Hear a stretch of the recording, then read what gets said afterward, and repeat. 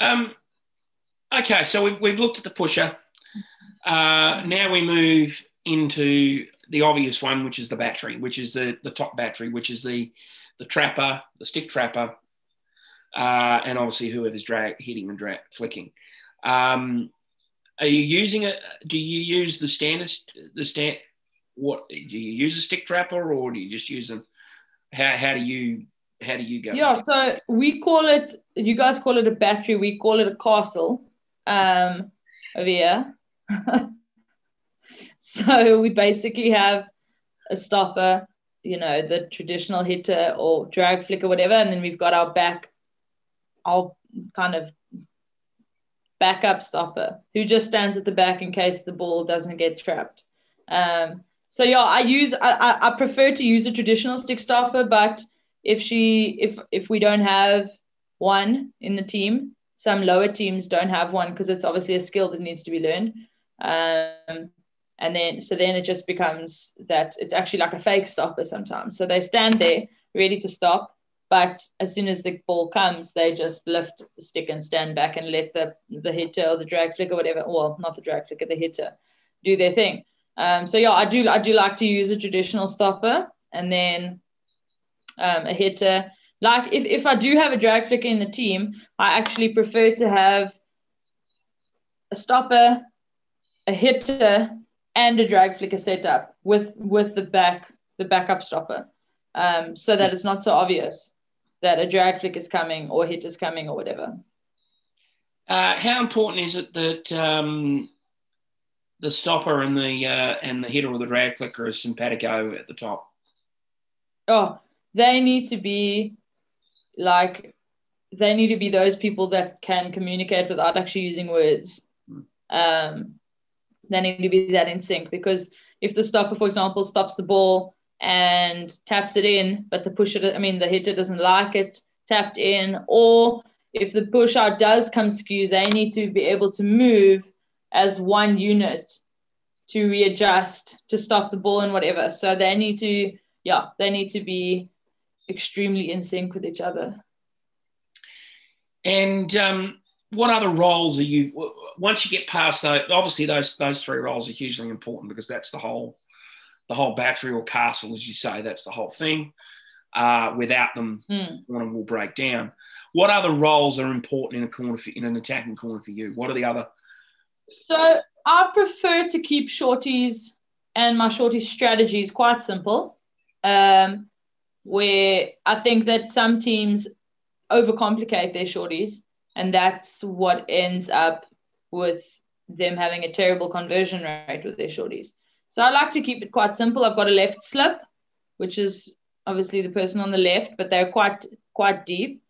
And then I've got a right slip, who some teams use a right slip as a second castle, but I don't make a whole castle there. I just literally have the person standing there as the right slip, and then we've got your postie running, far post. So that's basically my setup with my normal castle. Like I said, I don't like to overcomplicate it. So, that allows me enough options for shorties, whether it goes straight to the person at left slip and it gets slapped far post, with the person running far post and another person running to P spot for deflections, whether it goes to top D and then they do what we call a ziggy. So it basically means the person at the top, so at the castle, would slip it to your right slip. Your right slip receives it, draws the third wave off of P spot and slips it back into the middle to the person from castle who's run a little bit in, and then a flick it gets off there. There's lots of different ones where sometimes instead of it going back to the person in the middle, they fake and it goes all the way through to left slip, and then left slip picks it up, and the one year we actually had a drag flicker who then she would pick it up at left slip and drag flick it from there, which was quite cool. So you also, it depends a lot on the skill that you have in your team and what different people can do. If you've got someone that is really good at flicking a normal flick, then you would utilize something like a ziggy quite a lot. We actually have one which is really funny in my team that I play for, and we found it works brilliantly. We call it a poofte, which is not an English word, but basically, very loosely translated, it just means like really terrible. So what we do is we push it out to top D, and we literally give it's like a terrible flick, but it's more like a pop, where it literally bounces super slowly and lands just in front of the goalie, and she basically has no choice but to close her feet like this and trap it in her feet. And so as soon as the push out goes, everyone, left slip, right slip, deflection runner, whoever, postie, and the pusher, we all just rush the goalie, and as she has trapped it in her feet, we just basically pull it out and pop it in. So that one's really funny to see work, and it works. It's scary how much it actually works. So yeah, I went totally off. I just started talking about shorties completely there. Sorry, we were talking about the setup. Well, that's part of it. Variations are part of it. I know that I'm sure that you've got variations. I know that I've got about 15 or 16 in my in my files, but I probably only would ever use 3 or 4 in a game, if that, depending on how. I suppose depending on how well things are going. If we're comfortably in front, if we're 4 or 5 goals up, then I might start bringing out. Yes, you start bringing out those unconventional ones. Yeah. But we're only. And the interesting thing about shorties is that you can make small changes to a traditional shorty, and it would confuse the heck out of defenders. Where, for example, instead of the hitter slipping the ball to the left themselves, the pusher stops it and slips it to them with her grip of her stick. And that alone confuses the defense quite a bit compared to the traditional way. So it's interesting. It depends on how creative you can be as a team and as a coach with utilizing different little skills. Well, yeah, you're right, because sometimes it's just a simple matter of it's a simple matter of a slight change in the variation does the job. I know one year I was coaching a team, and we had a drag flicker. We didn't use her all year in that capacity until we got to the second last game before the finals. And the only reason we did it on that occasion was because the coach that I knew we'd be playing against in the grand final was sitting up in the grandstand. And I just wanted to demonstrate to him that we had that in our arsenal. And it worked, because they started preparing for the drag flick, expecting us to pull it out every single time. We didn't use it once in the grand final or the semi-final. But their defence reacted accordingly, as if we were going to do that, and then using that as a tactic and strategy from a penalty corner point of view. Once the defence had planned for that and were reacting that way, then they couldn't readjust. So it is important. It is, penalty corners aren't they? They're a tactic and strategy thing as much as they're a goal scoring opportunity. Yeah.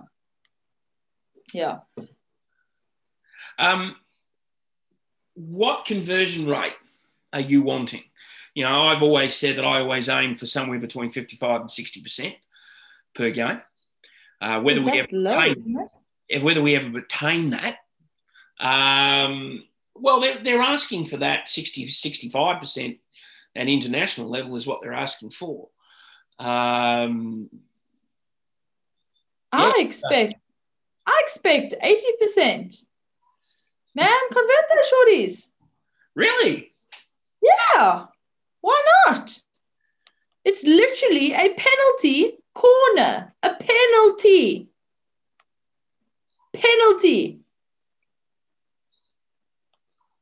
Like, it's not that hard. You're literally, you've got a free hit against 4 people running out at you and the goalie. That's right. That's what I'm saying. People overcomplicate it, and it's not that complicated. You have a free shot at goal where the only rule is that the ball must leave the D before you can hit, and that the ball, unless it's a drag flick, has to hit the backboard. Otherwise, you can do as you please. Yeah. So, and the pressure's not on you. because you have nothing to lose. They have a goal to lose in a way, the defense. You know, they are the ones that have to defend you. So, okay, yes, you've got a goal to lose as well. You've got a penalty to lose, but you are the ones that know the strategy that you're using to get the ball into the back of the box. The defense are the ones that are playing the guessing game, trying to read your setup, trying to read this, trying to read that. So you have the advantage. Yeah, I just feel like, just put the ball in the back of the box. It's not that hard. There you have it, folks. Simone has said that 80% is the conversion rate she wants her teams running at. So she's countering every single international coach out there that's asking for 60 or 65%. She's even countering me who's asking for 60 or 65. So there you go. So, well, it makes sense. It makes sense. You look at it this way, don't you? You get, say you get 4 penalty corners in a game, you score 3. You're going to probably win most games with a scoreline of 3-0 anyway. So exactly. I mean, last week, in the league here in my city at least, my team is the best, and then the second team, the second team was playing against one of the match. Yeah, like it was an easy game for them to win, and one of my players umpired the game. Oh, not one of my players, one of my teammates umpired the game. And she just told us afterwards, like, they won 3-0 against a team that comes, second to last in the league. When they are battling for gold normally. They won 3-0 and they had about 30 short corners that they just, couldn't score from. And it's just like, oh, shame. That's frustrating. But it's like, I don't know why people aren't scoring from shorties. And maybe it's because I've got the mindset of a striker, because I am a striker myself, a forward, where I'm like, it's very easy. It's so easy. I don't know if it's that, but I just feel like you should be converting shorties. Well, it's what you say. People complicate it probably more than they need to. I always used to say to my teams, I don't know what you think of this, but I always used to say to my teams, right, we're just going to go for a standard hit with the first one. Let's get the first one. Often you do that just to see how they run. You just do a normal, standard, simple, straight beat hit. And once you've done that, that's when then your left and your right slip know they can be the ones that stand and actually watch, okay, how do they run up? Do they use a 2-2? Do they use a 1-2, 1, whatever. And then you can kind of strategize from there. I was actually thinking, when was I thinking about it? Last night, I think I was, or the night before that. I can't remember. I was thinking, is that strategy that we use, and that is never really second guessed, is that maybe playing it safe? Because everyone does it. So the first shorty, everyone always expects straight beat. So the first wave, just run straight, because she knows that's what it's probably going to be. So maybe we should not play it so safe, and potentially, like I was thinking for my team this weekend, none of the opponents will be watching, hopefully, though. But, where instead of doing a normal straight beat, the push goes straight to the left slip.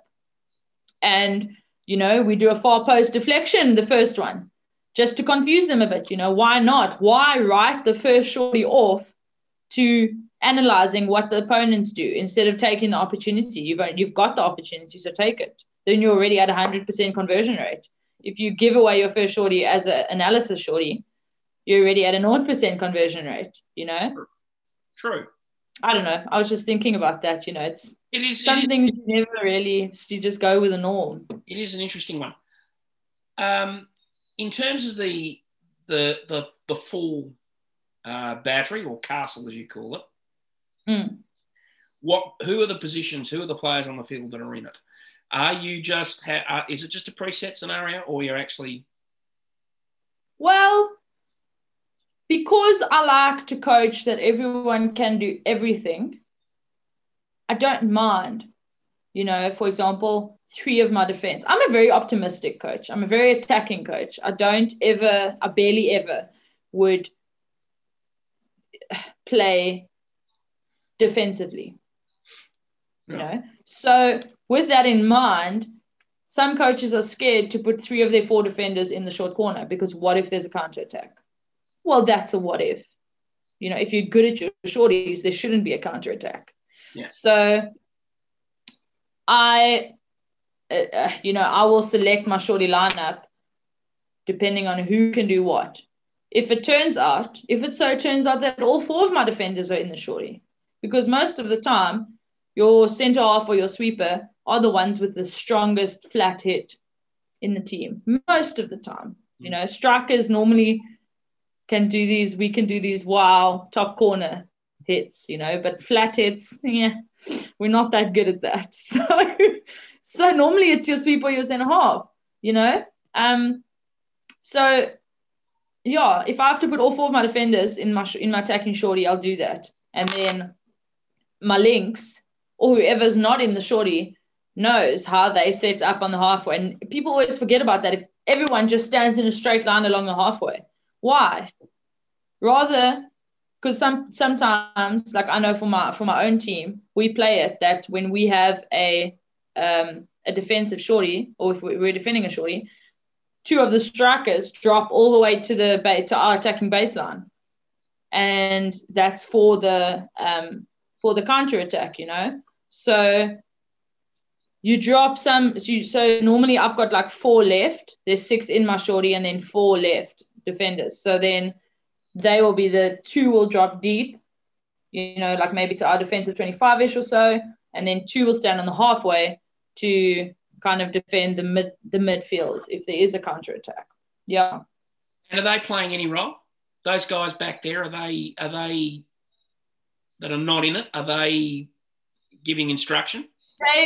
Traditionally they don't. They just are there for the counter attack, or to be aware of the other players. If we do, for example, hit it out and the defensive team takes a very quick 16 or something like that, there are some shorties that, or some coaches, and I would be one of these coaches that would do this. It would be one of those unconventional shorties that you whip out when you're winning with 5 goals or something, where the push would come out and the whole castle would leave the push, and it would be someone that's sprinting from the halfway, receiving it, and giving a solid shot into the D for deflections or something like that, just to throw the 4 defenders off a bit. They could play a role like that.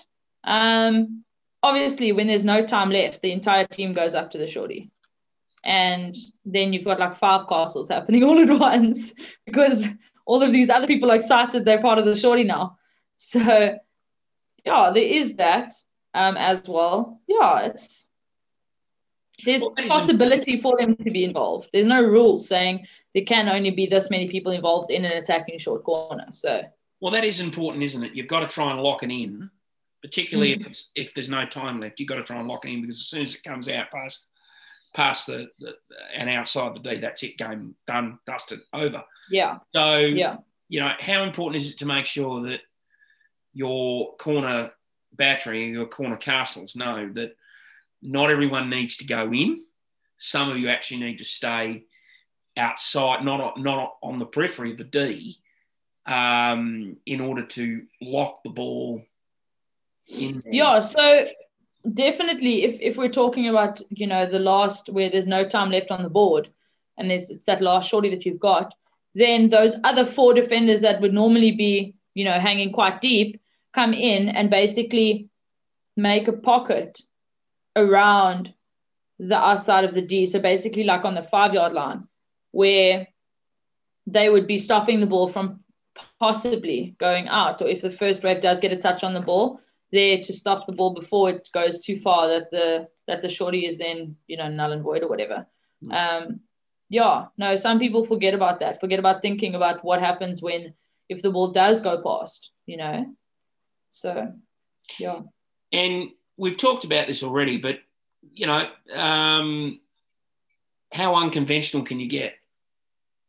Oh, you can get super unconventional. And this is where I love it, because I am a crazy unconventional person on a whole. And so when I am given the opportunity to be unconventional, I'll go for it. There's some where you can literally, I've seen shorties where they basically did a miniature trough around the top of the D. Amazed they had the time And to do it. eventually all of the waves had stepped, somewhere, and there was this massive hole in the middle of the D, and then they just stepped it into the middle, and there was, so much time for the person to pick it up and do it properly and whatever. So you can get super unconventional. It just depends on how ballsy you want to be as a coach and as a team. Well, I've done some unconventional things over the time. I once had the entire battery, other than the person who was going to hit the ball, run the other way towards halfway. I remember the one time, and this is my matric year at school.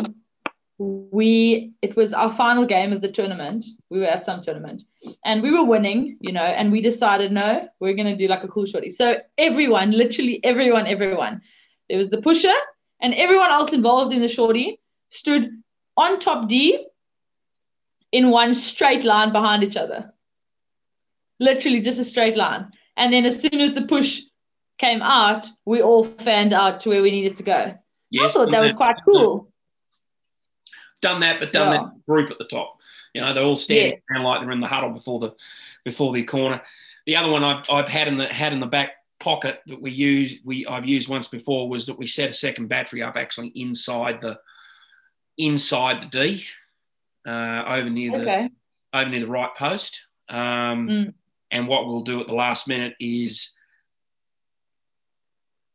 push them left all the time, push the defence one way all the time for a period of time, set it up, put it to there, and then they actually flick it in on the angle from there. So that has worked, but that requires a lot of pushing them one way, pushing the defence one way for a long period of time before you can actually get that set up, because you've got to get space to set it up, because that's got to move in.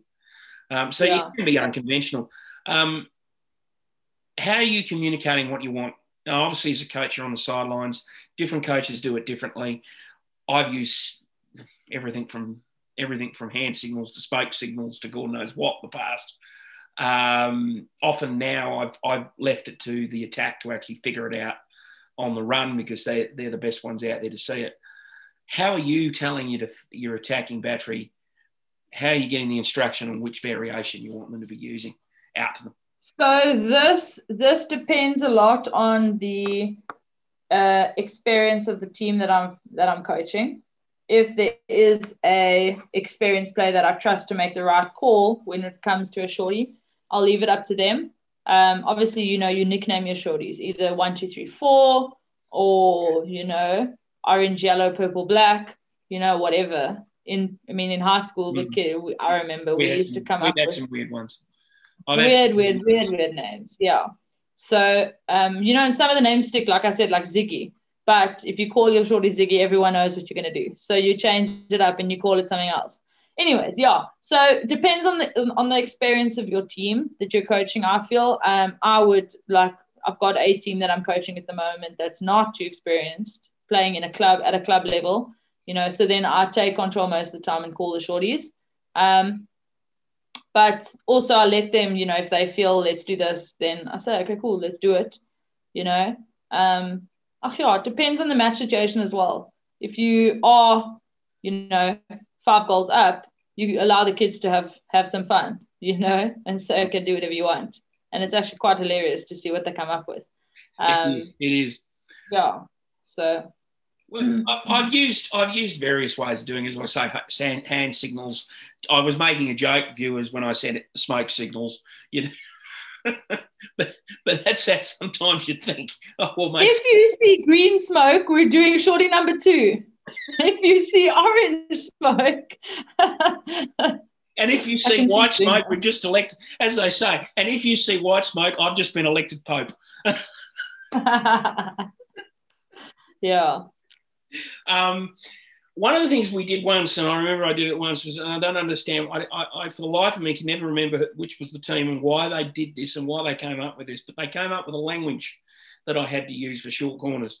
And one of the call-outs was I would stand on the sidelines and yell out flippity floppity floopity doopity or something of that nature, but one of the words in it actually told them what it was. The surrounding, they had no clue. No one had any clue. The problem is we had to change the words around because people started to figure, now what's the order? Yeah.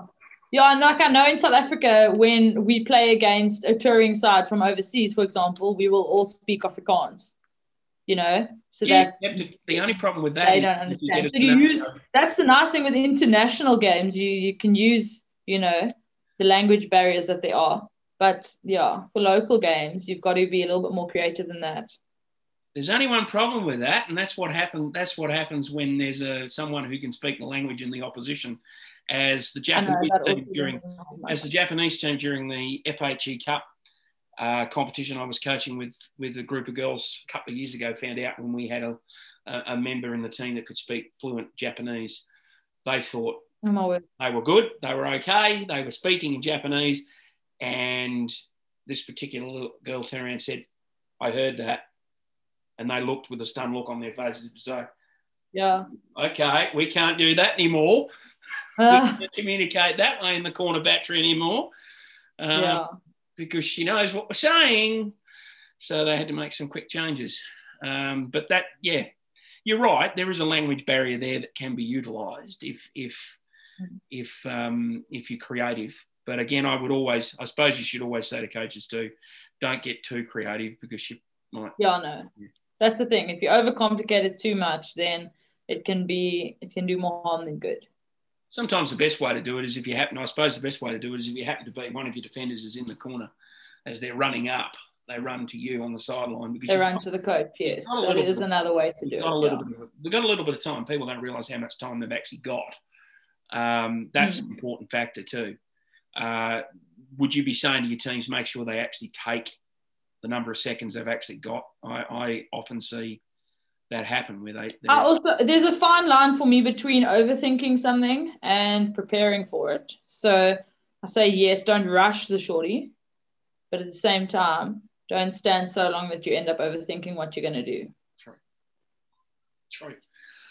Well, we're looking at the attacking side, and then you've obviously got the opposite end of that. You've got the defensive side of it. Now, this is a little bit different in the sense that you've obviously got a very specific set of requirements in the battery, and every role is very different in the sense that you've got your posts, you've got your runners.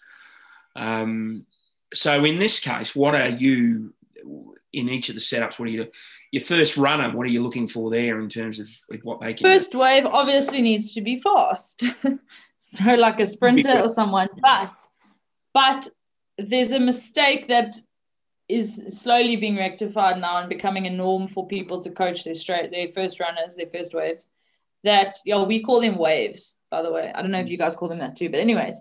So what the problem with the first wave is often that she will just sprint and end up sprinting straight through.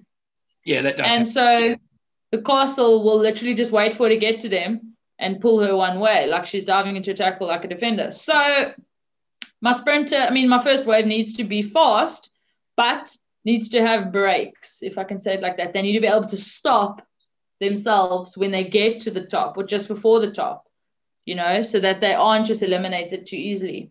Second and third wave, they just need to really be people that are aware, so awareness, but also they need to have a certain sense of defense. And stepping ability, because they need to step for the slips really. And then my fourth wave. Now, funny enough, in South Africa, if there's a girl that plays cricket, 9 times out of 10, she is a hockey player as well.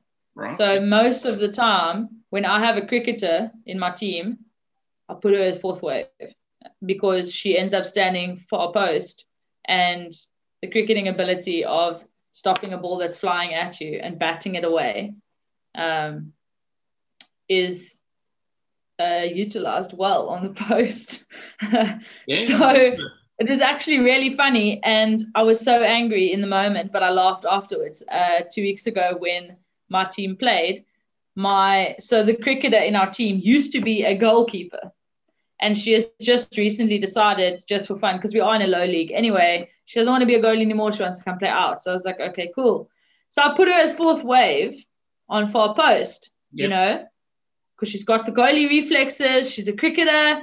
Awesome stuff. Yeah. Vrachis, we playing, and they took a shot, went far post. She doesn't use her stick. She saves it like she's a goalie with her foot. Well, at least she stopped it from going in. As long as she No, was. it was a P-flick. Because she's behind the goalie. Oh, she was behind the goalkeeper.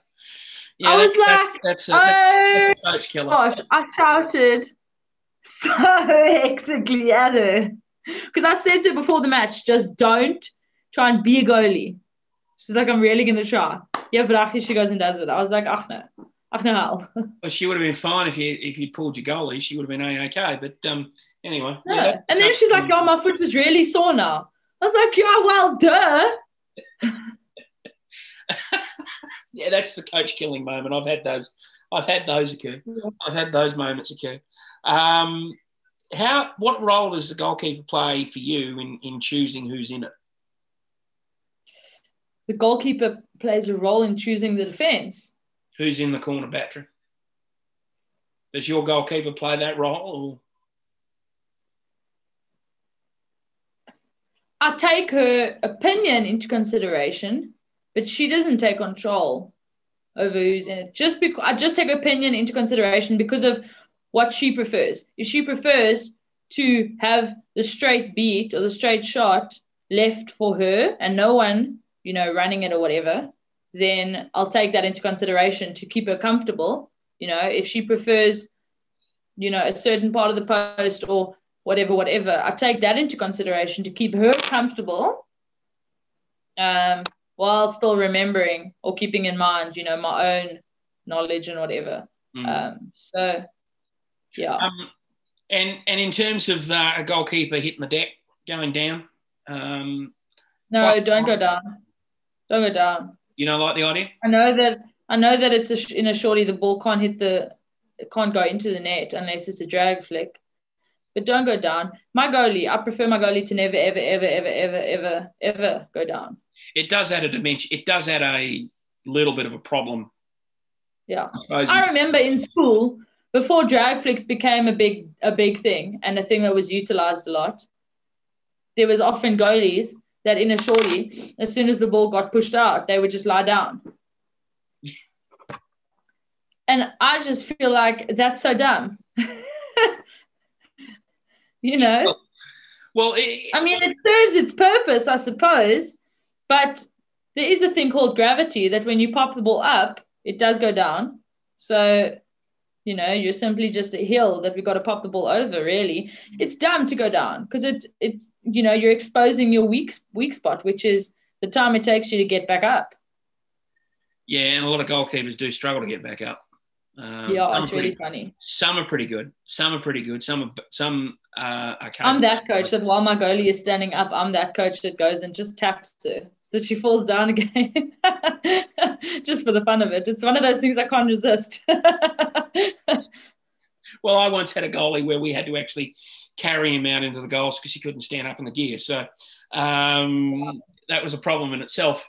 And we only played. I must say, I have all respect in the world for goalies. I've, on 2 occasions in my life, had to kit up as a goalie because our team didn't have one, and they were like, Simone, you're the craziest, go kit up, once indoor and once outdoor. But so I've got the world's respect for what they do and their skill. But don't be dumb. Yeah, well, that particular game I'm referring to with that goalie that had to be propped up, basically we had to prop him up. We played with 7 players on the field with the goalie as the 8th, and we won the game 7-3 against a team that had a full squad of 11. Yes, sir. With a blind. He just stood there. He couldn't go down.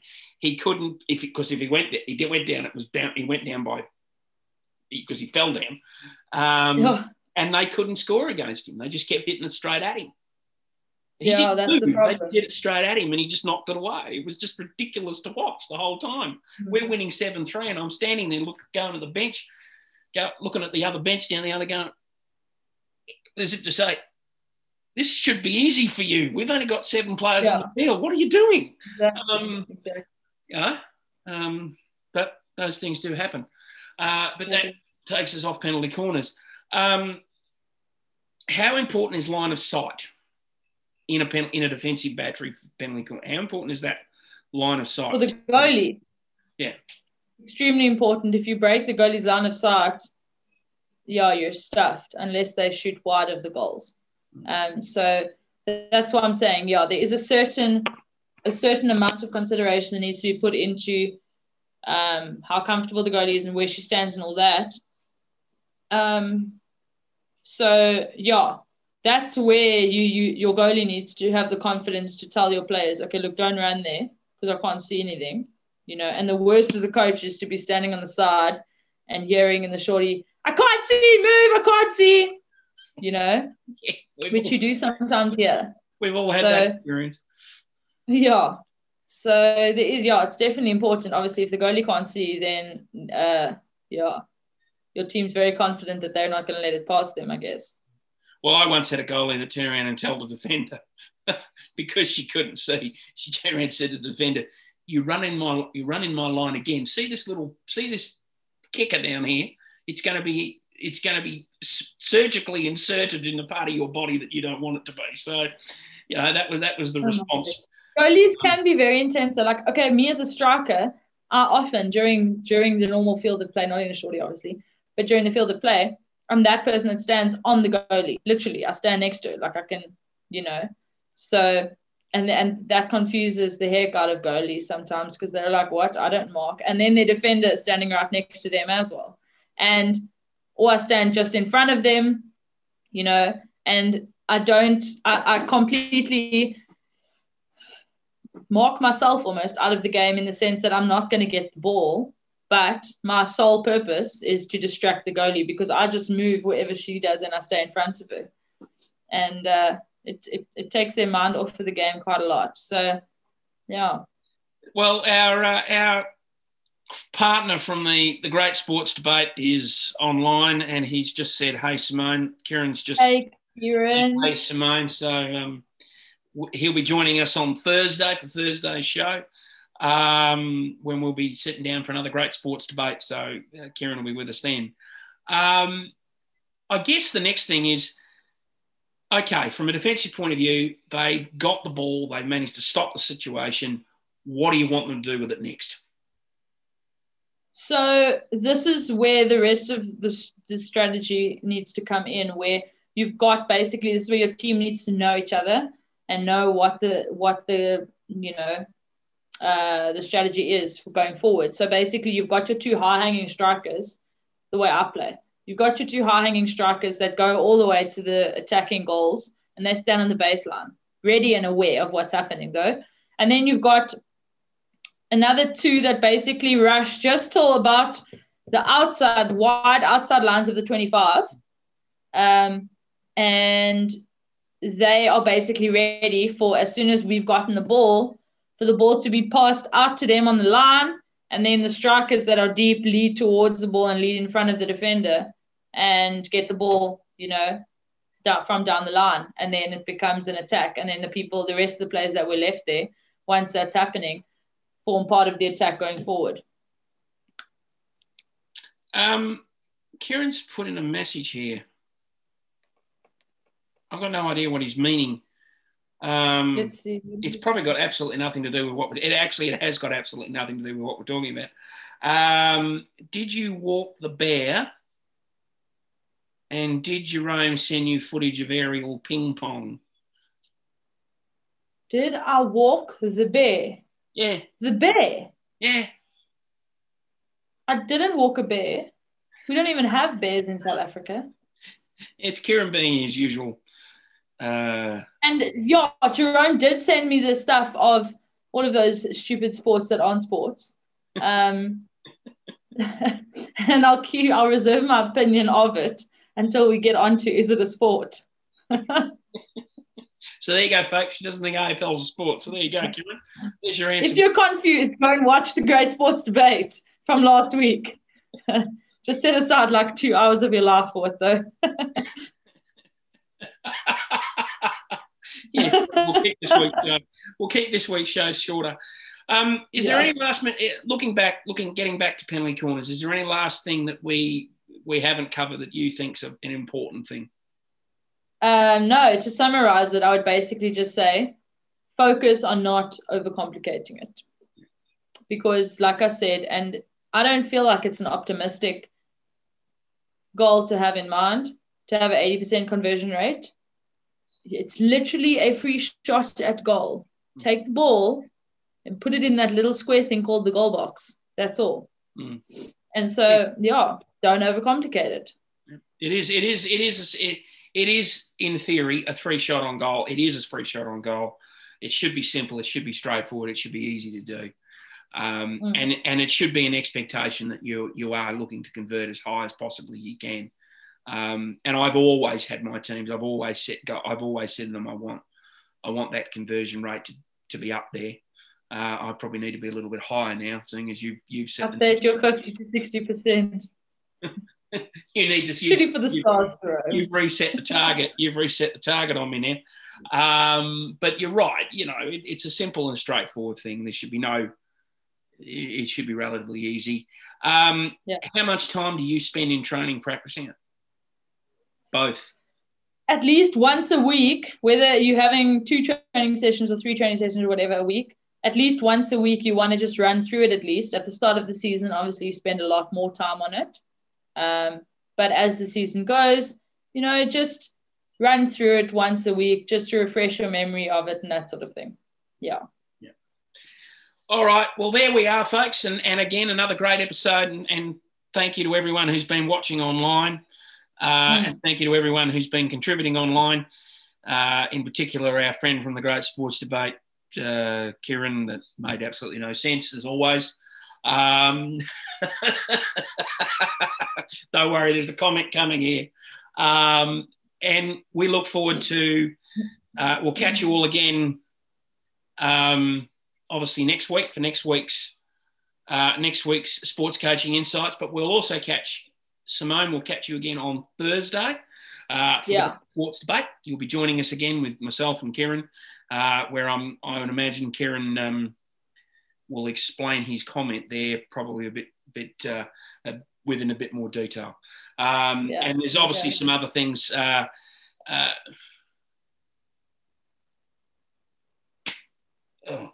Anyway, I'm not. He's made another comment there. I'm not even going to try and continue the conversation with that one. We've got our first birthday coming up.